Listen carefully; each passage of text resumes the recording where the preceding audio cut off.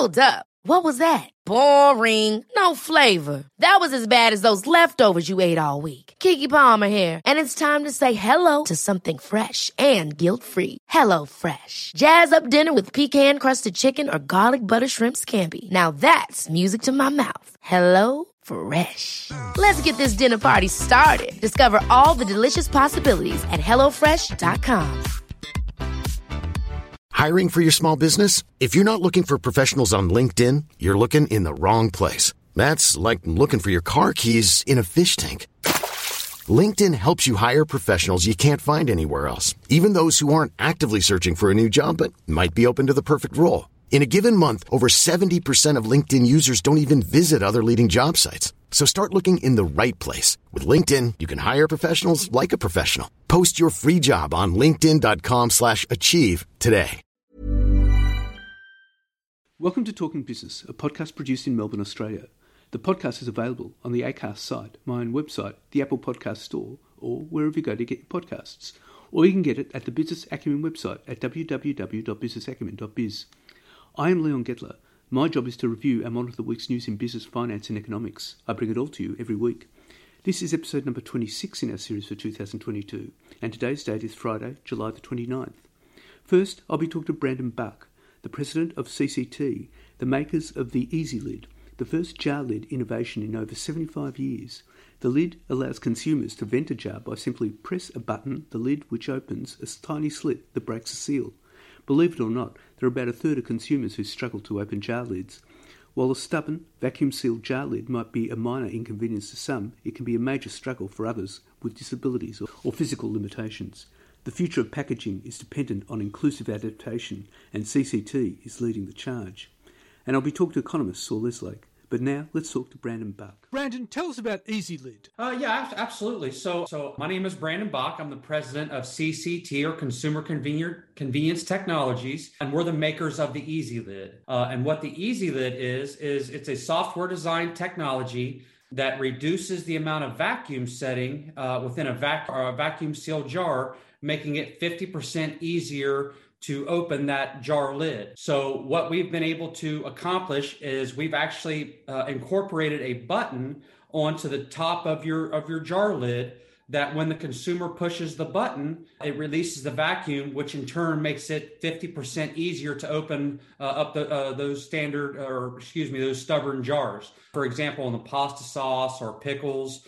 So that way it'll make that product easier to open for those that need it. So this is mainly for foodstuffs? Correct. Any jarring package that uses a vacuum sealed to keep that product fresh.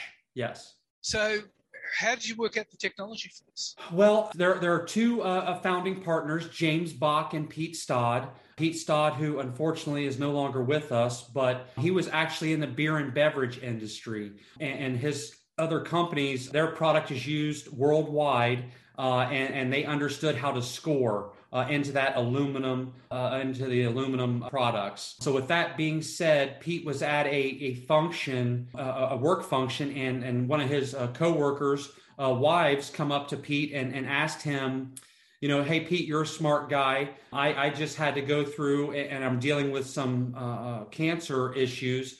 She was unfortunately going through a breast cancer treatment. So she said it left her very weak and unable to open jars, and posed the question to Pete, hey, you're a smart guy. Can you figure out a way to open up jars easier? So that then spurred on this 8 to 10 year adventure where Pete joined forces with James Bach, and we've been moving toward this day ever since. Now, I believe you spent something like 7 years of research into this. Is that right?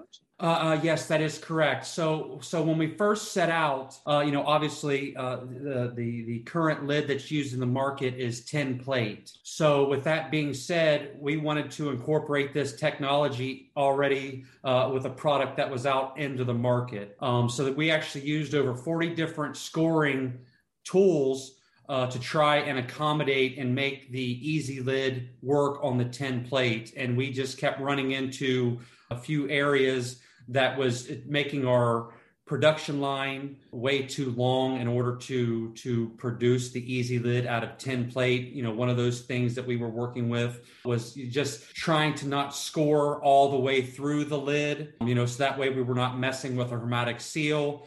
Just with the toughness with steel, the corrosion. After about 7-8 years of research and development, we decided that we were going to have to change the industry and not add to it by moving to an aluminum lid. So the Easy Lid right now we are making, it's an all-in aluminum lid, which we feel, which also brings into the conversation more sustainable. We know the benefits with aluminum, so we just felt that gave us even more benefits to the Easy Lid moving forward. Right, okay, because tin's actually problematic, isn't it, for the environment? Yes. We found many challenges with trying to incorporate the Easy Lid technology onto that tin plate lid. Right, and it just did not work with tin at all? No, we were able to make it to work, but we did run across, because what we were doing, we were actually scoring into the lid itself.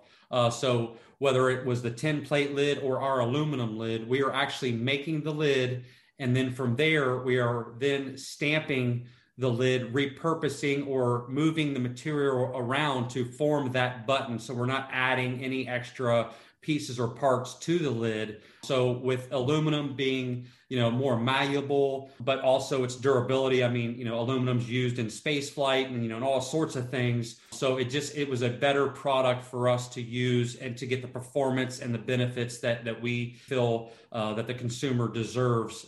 Just worked way better with the aluminum than it did the tin plate. Well, of course, the obvious thing about aluminum is it's lightweight. Correct. It's lightweight and it's corrosion resistance, isn't it? So that means you can recycle it, which you can't do with steel. Correct. Or I've never seen steel being actually recycled. Right. Well, what we like to say is that the aluminum is definitely more desirable to be recycled. But yeah, I mean, that was definitely one of the major benefits when we were trying to make the decision on whether to keep trying to make this work on the steel or to move into the aluminum arena. And that was definitely a big benefit for us to move into aluminum. Well, the big question, though, too, Brendan, is how much has the industry taken to it? Well, we definitely feel that the industry has taken to it. One of the couple of the things that we have also been working through right now, which everyone has been, is obviously the pandemic and working through those situations, especially right now with the grocery stores and the fillers trying to keep the product onto the shelves. So we are seeing right now a lot of interest worldwide. It's just working with those companies, those brands on their timeline to ensure that we're not disrupting them trying to get their product onto the store shelf. We are actually working with a couple customers right now where we will be rolling out the Easy Lid on their product at the start of 2023. So it's just a matter of working with those companies, those vendors, those fillers, those brands, and their timelines. And because everyone's timelines, everyone's supply chains has been affected by this. And the only thing that we can do is just keep moving forward with the companies and their timeline and to try and get this to the market. Because we do feel that it's very beneficial. Like here in the U.S. alone, with the 19% of the population that has some sort of disability, or the 15% of the population that's 65 and older. I mean, that represents over 100 million people just in the U.S. that could benefit greatly from this technology. So we definitely feel that it's a benefit. I would imagine for those companies that take it on, it would probably increase their sales, wouldn't it? Absolutely. So one of the things that we have done throughout this process, part of our R&D research, is we actually took the Easy Lid. It was added to a brand, a product, and it was put into 19 grocery stores in a Pennsylvania area. And then we then conducted a case study. We were expecting a 30 to 40% increase in sales when the 16-week trial was completed. We actually couldn't keep the product on the shelf. We ran out 4 times. we ended up with an increase in sales of over 341%. Over what period of time? 16 weeks. 341% over 16 weeks. Correct. We actually, and it probably would have been higher. At one point, we were up over 700%, and we ran out. The filler, and we could not keep the product on the shelf. Again, because you don't have to have some sort of disability or whatever. I mean, I struggle opening jars. Everyone has that. We all know someone in our family that struggles. And we always hear like, oh, well, that's why I have this gadget, or I bought this to help me open these jars. Well, why not give that opening option within the product that you're selling, so someone A, doesn't have to go buy another product, or B, go look for that product, and then allow them to focus on the main things or the important things with family time. Obviously, that's very important, as opposed to trying to be frustrated on how do you open, the jar, or who do I need to ask to open this jar? So, I mean, and all it takes is just pushing a button. Correct. So you don't have to squeeze the thing or anything like that? Oh, well, so how it'll work, I mean, the lid is just like your standard 10-plate lid today, except the Easy Lid has the button. So just like you said, you will push the button until you hear a click. So what that's doing is it's releasing the vacuum, and then you will still have to twist the jar lid off, but it's now 50% easier to twist it off. Which means you don't have to struggle. Correct. Right, because there are certain jars that take a bit of effort to open, and you need all sorts of tools and stuff like that to get it open. Yes. Yeah. So, it's that age-old question or problem, how do you open a jar? I know, here in the US, it's kind of ingrained into our culture, whether it's, in the comic strips or TV or movies, or, it's always somebody banging that jar on the counter, or, the comedic joke, where they're breaking that jar, and, so, and it's a lot, or it's introducing or informing the public that there are other choices out there, as opposed to just, this is the way that we have to do it, so we just struggle through it. It's us educating that consumer, and introducing this new technology to say that there are other options out there. Now, the $64 question is: are you planning to introduce this globally? Yes, we are. The Easy Lid is patented worldwide, and we do have plans of introducing this worldwide. We're actually going to be attending the PLMA International Show this May 29th to June 1st, I believe. It'll be in Amsterdam. So we will be over there with the Easy Lid technology for any companies that would like to stop in and see the technology, try it out, and obviously continue the conversation. But yes, we also have a team of brokers that we're working with worldwide to launch and introduce this. Now, we just actually commercialized the Easy Lid. We got our technology center up and running last year. So we are, just working through the pandemic, as sanctions and everything are opening up and meetings are allowed to start taking place. We are getting out there and starting these meetings back up in the conversation. Is CCT planning more innovations? We do, and that's why our company name is Consumer Convenience Technologies. We do plan on having other potential items or brands as we move forward. But right now we are focusing on with the jar lid technology. Currently, we offer it in the 63 millimeter size. But we have plans to expand out to the 58, 70, 82, and 100 from there. Okay. Well, Brandon, thank you very much for your time. Thank you very much. And we'll be watching out for CC2. Thank you. Greatly appreciate it. Thank you so much. And now let's talk to economist Saul Eslake. Well, Saul, what's your outlook for the economy? I mean, you've got warnings of a recession in the US with inflation there at 9.1%, the Fed raising rates, and there's all sorts of warnings of recession over the US and warnings of recession in Europe. What's your view about this? Well, the downside risks for the Australian economy are clearly increasing. I don't think a recession in Australia is the most likely scenario for the next 12 to 18 months, but the risks of that are obviously growing. If we look at Europe and the UK, the risks of a recession induced by a combination of sharply higher energy prices, higher interest rates, and in the case of the UK, higher taxes, is probably now over 50%. The risk of a recession in the United States as a result of higher interest rates and a more sharply rising tax burden than is generally recognised are probably also getting close to 50%. And that does present a significant dark cloud on Australia's horizon.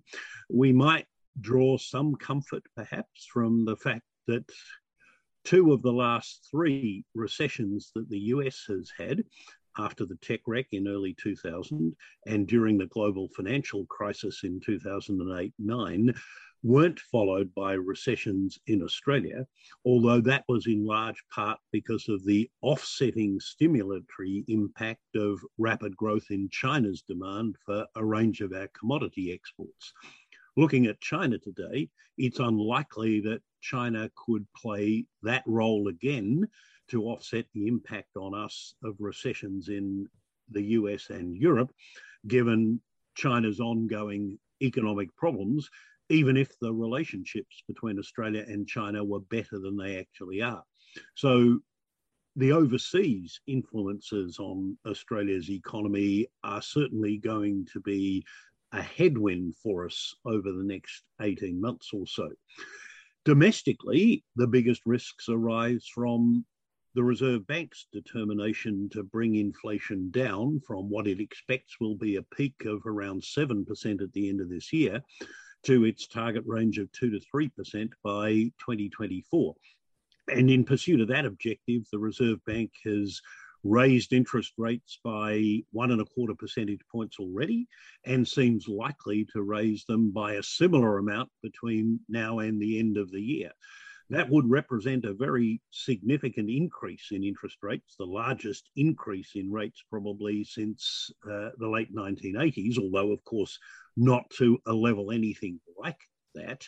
If the cash rate gets to 2.5% by the end of this year, as I think it will, that would still be low by historical standards, but it would nonetheless inflict a considerable amount of pain on those people who took out mortgages when interest rates were at record lows, and took the governor of the Reserve Bank, Phil Lowe, at his word when he said that rates would remain at those record lows until 2024 at the earliest.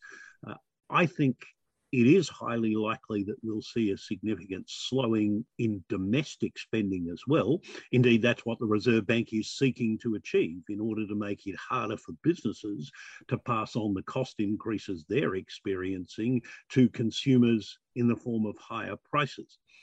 But I think there's probably enough momentum in the Australian economy, and household balance sheets in aggregate are sufficiently strong, and the tightness of the labour market sufficient to keep Australia out of experiencing negative growth over the next 2 years. But we'll definitely see economic activity slowing.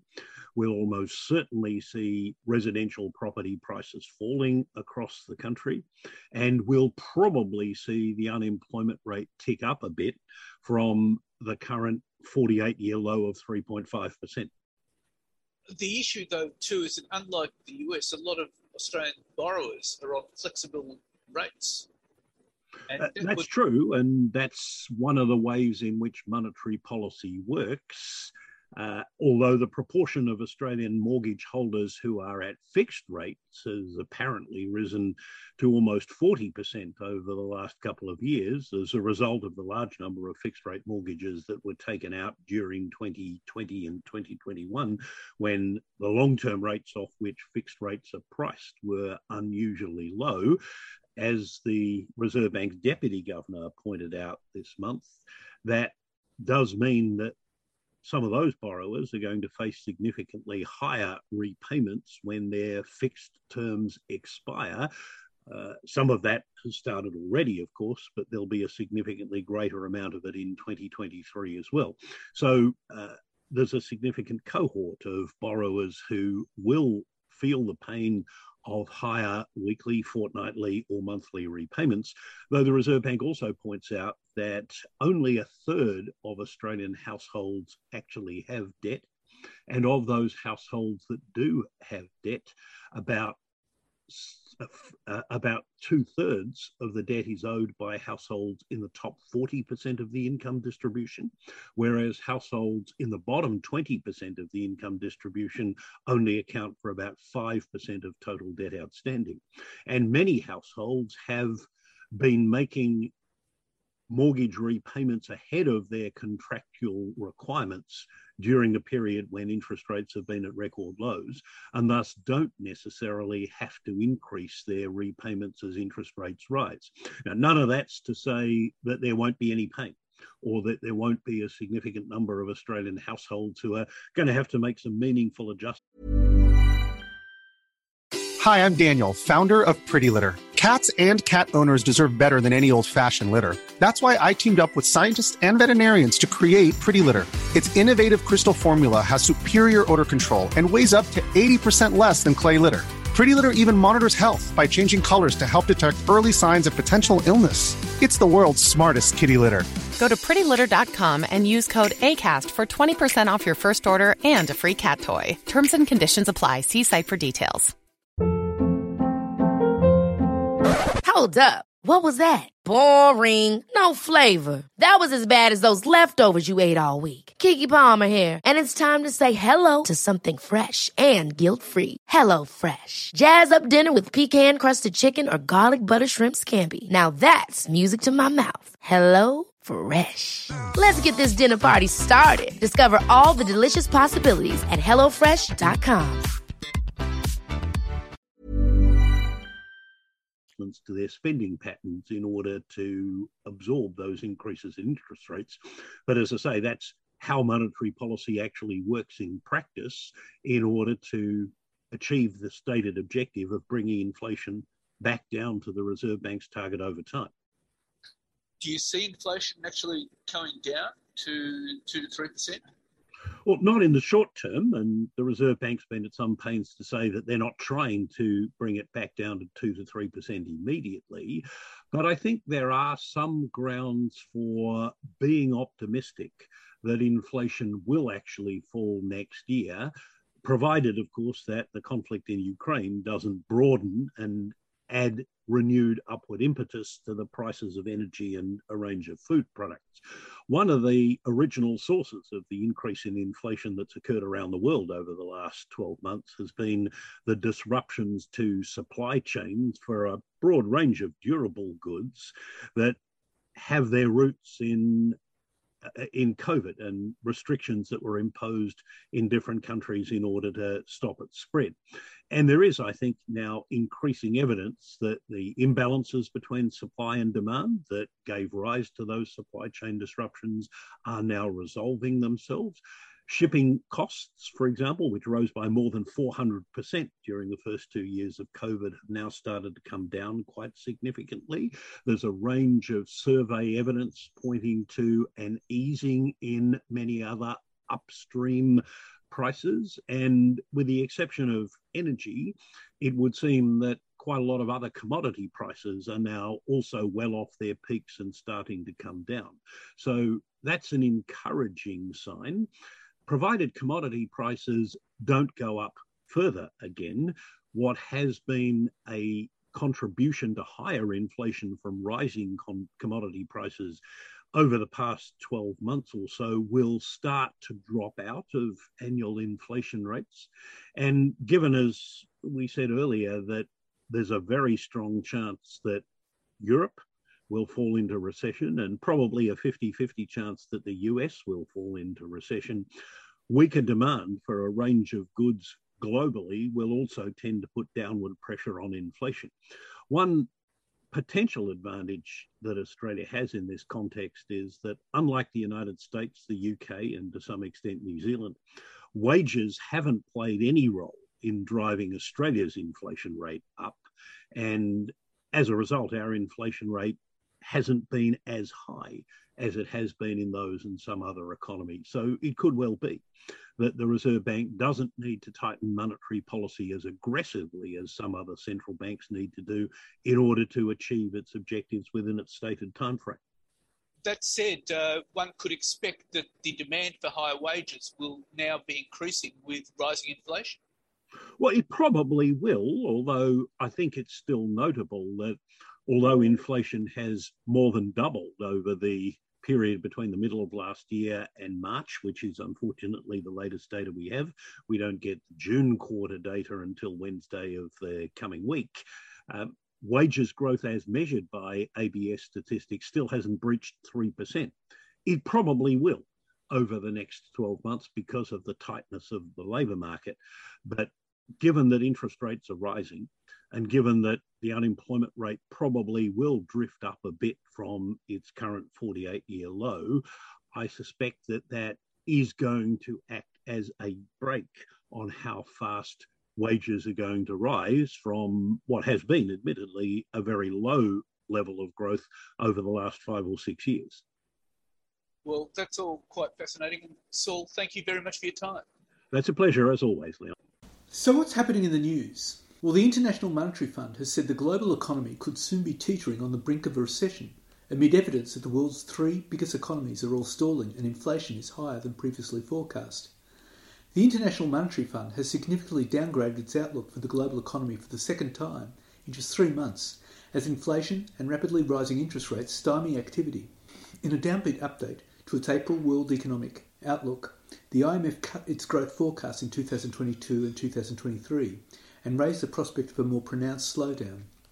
It said problems in the US, China and the Eurozone had resulted in global output falling in the second quarter of this year, the first contraction since the start of the COVID-19 pandemic. The Washington-based IMF said it now expected the global economy to grow by 3.2% in 2022, a 0.4% reduction since April. The slowdown is predicted to continue next year, when growth is now forecast to be 2.9%, 0.7 points lower than had been penciled in 3 months ago.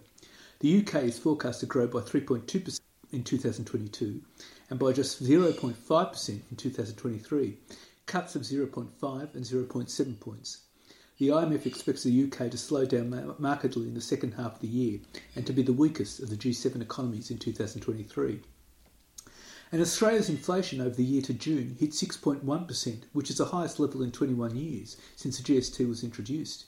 The Consumer Price Index from the Australian Bureau of Statistics shows that prices rose 1.8% in the June quarter, which was slightly below the March quarter inflation rate of 2.1%.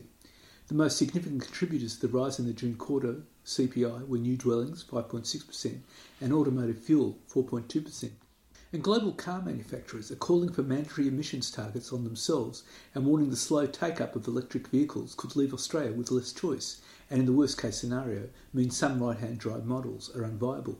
Confidential research, authored by S&P Global for the Federal Chamber of Automotive Industries, which represents the major car companies, shows EVs will still only make up 76% of all vehicles sold in 2030 if the federal government does not move to accelerate their arrival, because only 18% will be electric-only vehicles, the estimate shows. Before the May election, Labor said it would remove taxes on EV vehicles and set targets for government fleets, and suggested that modelling showed 89% of new cars would be electric by 2030. But the FCAI, in its discussions with the government, has warned the key issue is the availability of EVs, with manufacturers prioritising exports to regions with stricter emissions rules. In a far-ranging proposal put to the government, recommends emissions targets be placed on manufacturers to push a greater supply of EVs to Australia. The modelling by S&P Global forecasts only 12% of cars in Europe, 17% in China and 35% in North America will have an internal combustion engine by 2033. In South Asia, a key vehicle sourcing region for Australia, that figure will be 63%, leading to less electrification headed to Australia. And consumer confidence gained 0.7% last week, following a 0.2% increase the week before. Latest ANZ Roy Morgan Australian Consumer Confidence Survey shows. And the mainland Chinese market, once a goldmine for Australian winemakers as local drinkers filled their glasses and banquet tables with more than $1 billion a year in Australian wine, has been crushed to become just a tiddler $25 million market following years of political tensions and punishing trade tariffs. Year-on-year exports to China last financial year have collapsed by nearly 96% to 24.6 million, ranking it about the same size in terms of Australian wine consumed as Sweden and only slightly more than the Muslim nation of the United Arab Emirates. The latest export figures released by Wine Australia have revealed that in the wake of tariffs slapped on Australian wine by Beijing in late 2020, as of as much as 218%, the China market has gone from Australia's biggest wine export destination to one of its smallest that now only buys 1% of wine exports. The average value of Australian wine sold into China now has also collapsed by 65% to an average of $4.09 per litre. To totally destroy a once buoyant market that could devour as much Penfolds, Grange and other luxury premium wines Australian winemakers could send off to the Asian giant. A multi-billion-dollar Melbourne developer Caden Property Group, whose projects include the redevelopment of the famed Nilex site in Cremorne, has collapsed in the biggest private developer failure since Raylan and Stella. Insolvency specialist McGrath Nichols said Matthew Hutton and Matthew Caddy had been appointed receivers and managers of Caden by Asian-based non-bank lender OCP Australia, which holds security over Caden's assets and properties. OCP Asia was also financier of the Stella Group, which collapsed in 2019. And car manufacturing giant Ford has struck deals with Australian miners, including BHP and Rio Tinto, to secure supplies of critical battery materials to power its transition to electric vehicles. Mining giant BHP announced on Thursday it had signed an agreement with the US automaker to explore options to supply nickel from Western Australia for EV batteries. Anglo-Australian mining giant Rio Tinto also announced a partnership with Ford for supplies of lithium, low-carbon aluminium and copper. Under the deal, Ford said it may become the foundation customer for Rio's large Rincon lithium development in Argentina once it begins production in coming years. Ford said on Thursday it had secured enough battery minerals from various deals around the world to produce 600,000 EVs by late 2023, a jump from 27,140 battery-powered cars it sold last year. And as global sales of electric cars rise, automakers are racing to lock in scarce supplies of key raw materials such as nickel, cobalt and lithium needed to build millions of electric batteries. The forecast supply crunch sparked a stunning rally last year in lithium prices, one of the building blocks for EV batteries. Australian lithium minnow Ioneer also announced on Friday it had signed a more advanced binding agreement to supply Ford with lithium from its flagship American lithium boron mine in Nevada, once it is expected to begin production in 2025.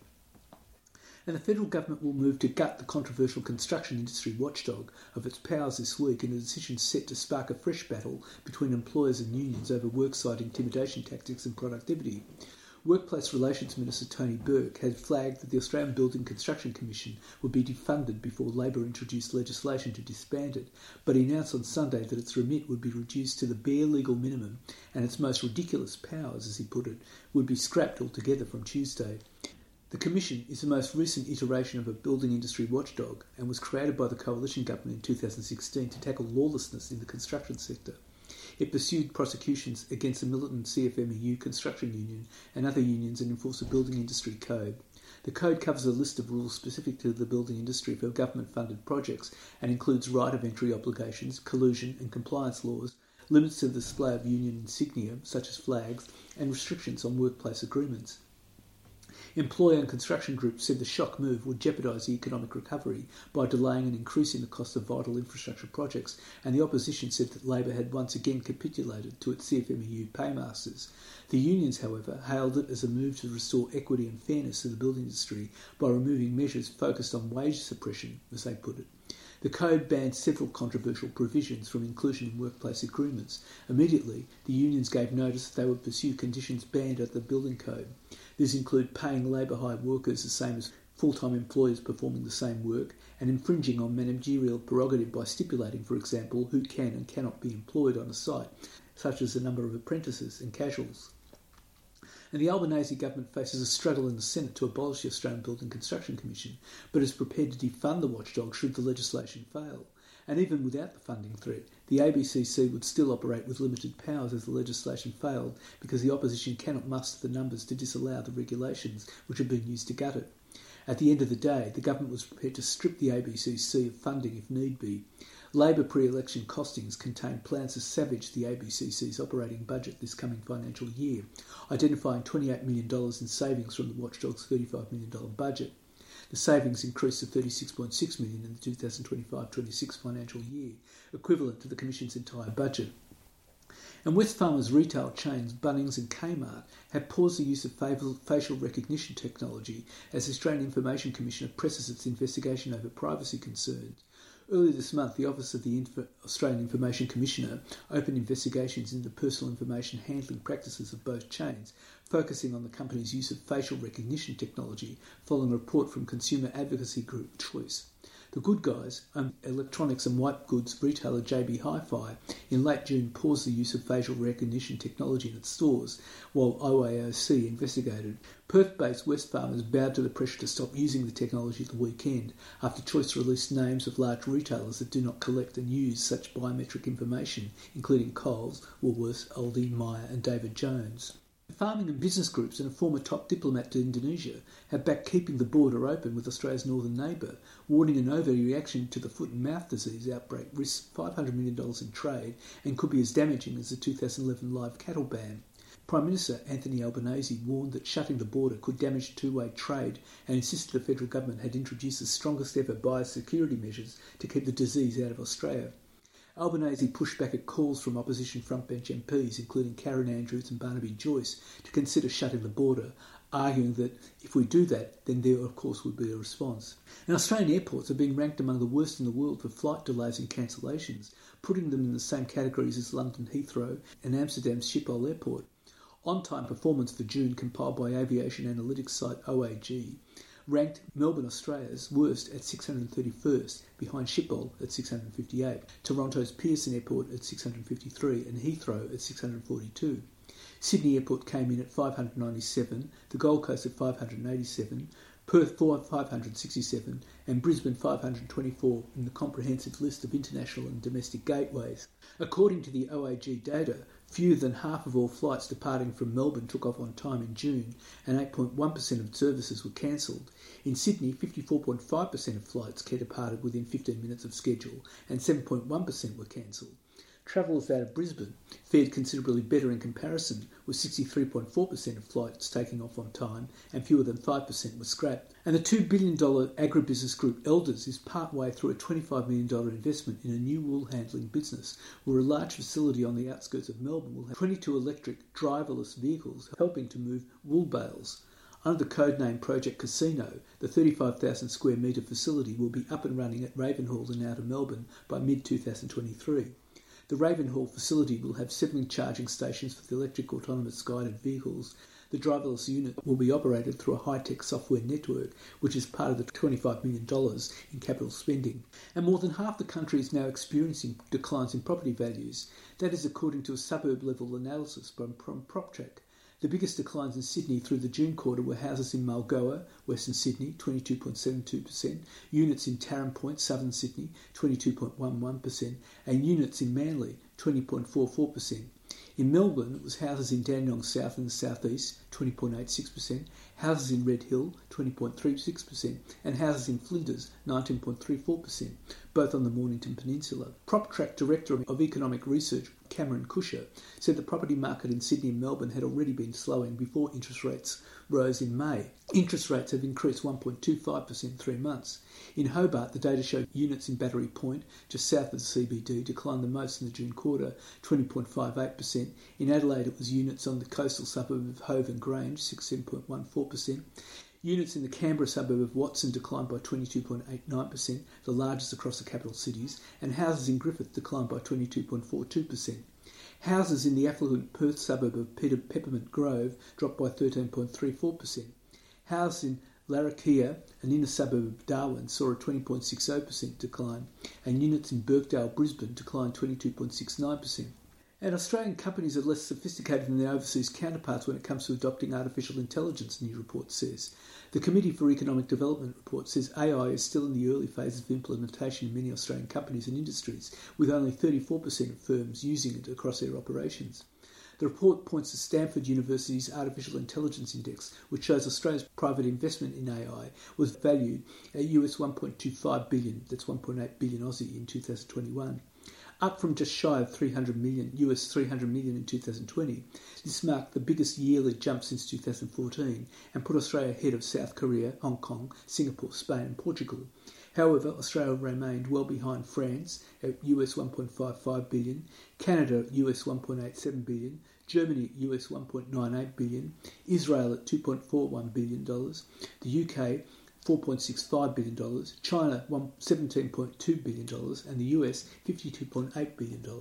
And fallout from the COVID-19 pandemic is expected to fuel a surge in class actions because the crisis would have masked fundamental business weaknesses, industry veteran John Walker says. Mr. Walker, of litigation funder CASL, said the election of the Labor government would help the pendulum swing back in favour of those seeking to lodge class action claims. CASL is cashed up after recently raising $155 million for the claim, so it will only be run in Australia. The bulk of the funds came from offshore institutional investors and will be invested over the next 2 years. In 2012, 17 claims were filed in Australian courts. This rose to a high of 62 in 2020, coming back to 53 filings in 2021, amid uncertainty created by coalition plans to limit the amount that would be paid to litigation funders and lawyers in class actions. And that's it for this week. And next week I'll be talking to James Brown, CEO of Smart Communications, a leading technology company that helps businesses engage in more meaningful customer conversations. Smart works with top Australian government agencies and highly regulated companies, and James can discuss the current customer experience landscape he's seeing in the country. And I'll be talking to economist Nicholas Gruen. In the meantime, you can catch me on Facebook, Twitter, Instagram, LinkedIn and YouTube. And if you want, leave a comment. Wishing you all a safe and healthy week, and looking forward to bringing you Talking Business next week.